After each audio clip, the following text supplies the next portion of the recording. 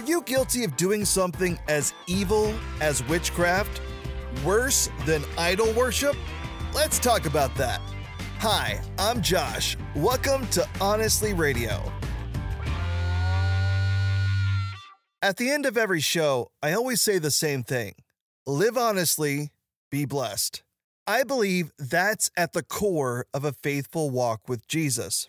Unless we are willing to be truly honest with ourselves and with God, we will never know the depth and miraculous power of Christ. If we practice a surface level of faith, it will not have the ability to change the center of who we are. Just as we worship a God in heaven, we also face an enemy from below. And as Jesus desires to bring us salvation, redemption, and new life, so Satan desires to steal, kill, and destroy. And a common tactic our spiritual enemy uses against you and I is to steal us away from our true purpose of being united with Christ. And one of the most common ways he does this is through the lies we tell ourselves, the excuses we make for our sin, and the efforts we make to disguise our prideful acts for what they truly are, our blatant disobedience. I know we're all guilty of this at one point or another. I certainly have been. And we try to make up for our disobedience with promises of great things we will do for God. But the reality is this: Jesus doesn't want to be held at a distance. He wants to be the ruler of our heart. And no act of ours will replace what Christ desires most from us, our obedience to his commands. It's not about what we can do, it's about what God desires to do within us. And the first step is to live honestly and follow Jesus. Then, most certainly, we will be blessed from what Christ is doing in our lives and through our obedience. In the book of 1 Samuel, we see two very different approaches to God. One is a life of obedience. Samuel, who as a little boy heard the voice of God and chose to respond, "Speak, your servant is listening." And it was from that small seed of obedience that his faith grew. And the more he made obedience a way of life and chose to live honestly, the more he relied on God and the easier it became. What we practice is what we do. And that was true for Saul, who more often than not did what he wanted rather than what he was told. And the more he relied on himself, listened to his thoughts and feelings, the easier it became to ignore God, excuse his sin, and try to make up for it when he was called out, rather than truly change his heart. What we practice is what we do. Which one looks more like your life? What is your approach to God? In chapter 15, God uses Samuel's obedience to relay a message to Saul. The instruction from the Lord of Heaven's armies was this: completely destroy the nation of Amalek for opposing Israel when they came from Egypt. God's judgment was severe for those who would destroy his people, and his command was to destroy absolutely everything.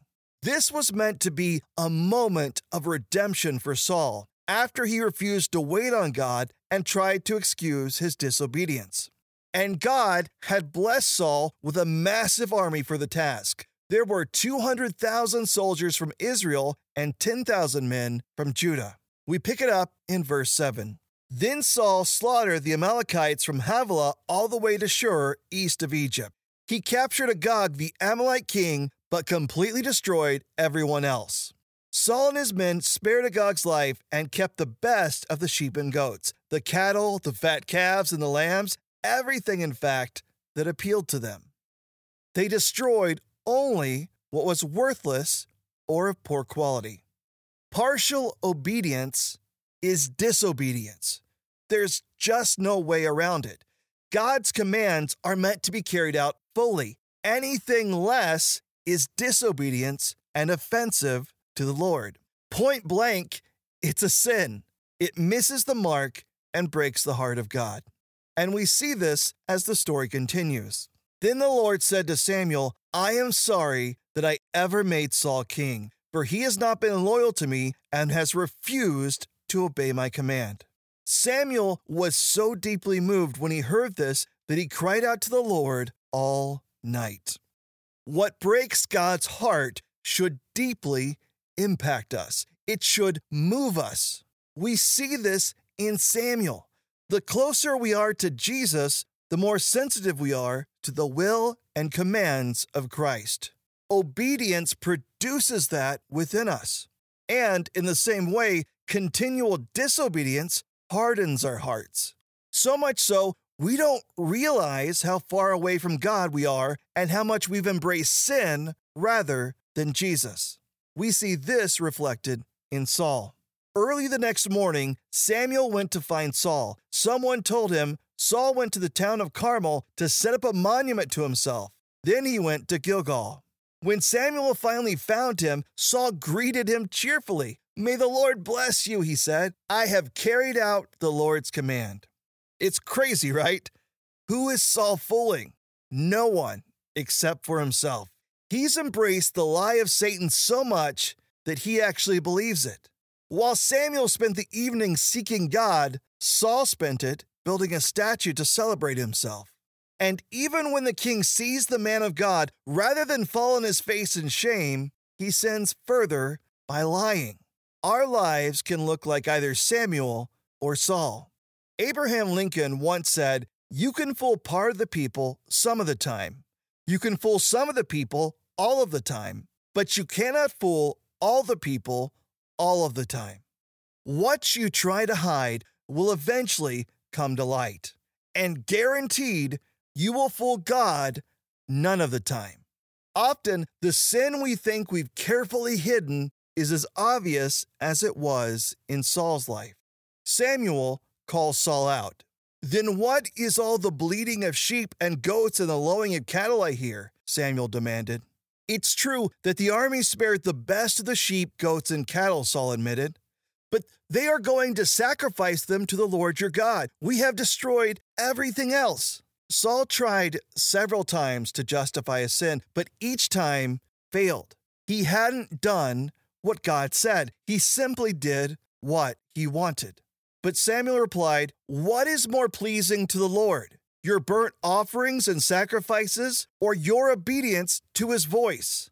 Listen, obedience is better than sacrifice, and submission is better than offering the fat of rams.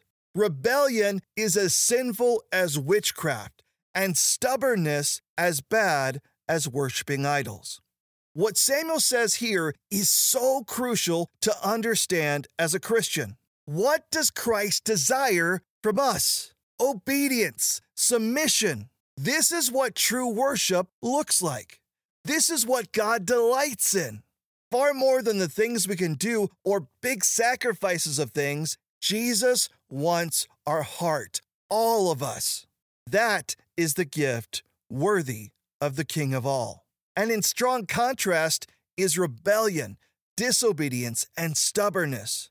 The Bible says that's equal to witchcraft and worshiping false gods. Most Christians wouldn't have a shrine to an idol in their home, and certainly wouldn't be acting like witches. But how many of us are guilty of those other sins? How many of us have rebelled against God's word or stubbornly refused to turn away from our sins?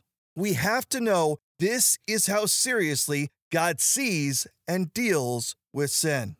Now, Saul finally admits to his sin, but he also reveals his heart and just how distanced he truly is from God.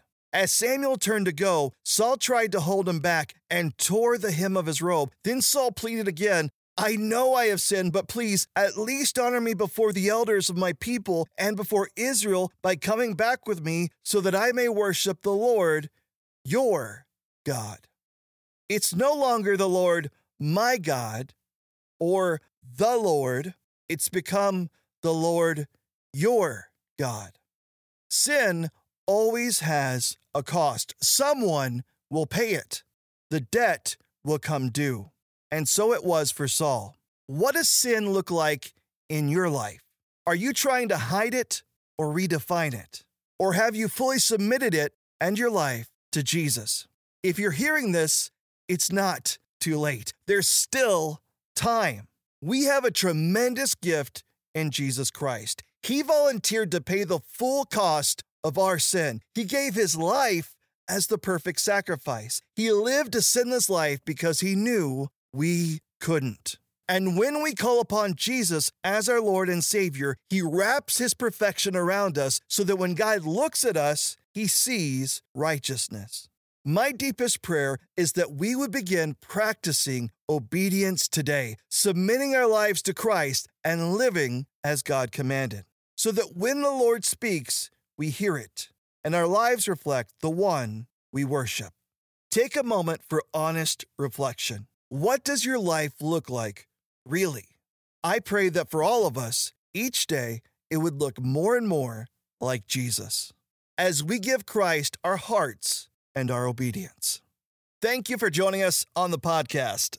Now is a great time to explore God's Word for yourself by reading 1 Samuel chapter 15 on your own. If you need a Bible, just tap on the link in the Honestly Radio Instagram or Facebook page. We have free resources for you, as well as ways to connect and download the podcast. I want to encourage you to seek God daily through prayer, the Bible, and through attendance and service at a local church. Allow Christ to begin building your faith. Thank you for joining us on Honestly Radio. Remember, live honestly, be blessed. We'll see you next time.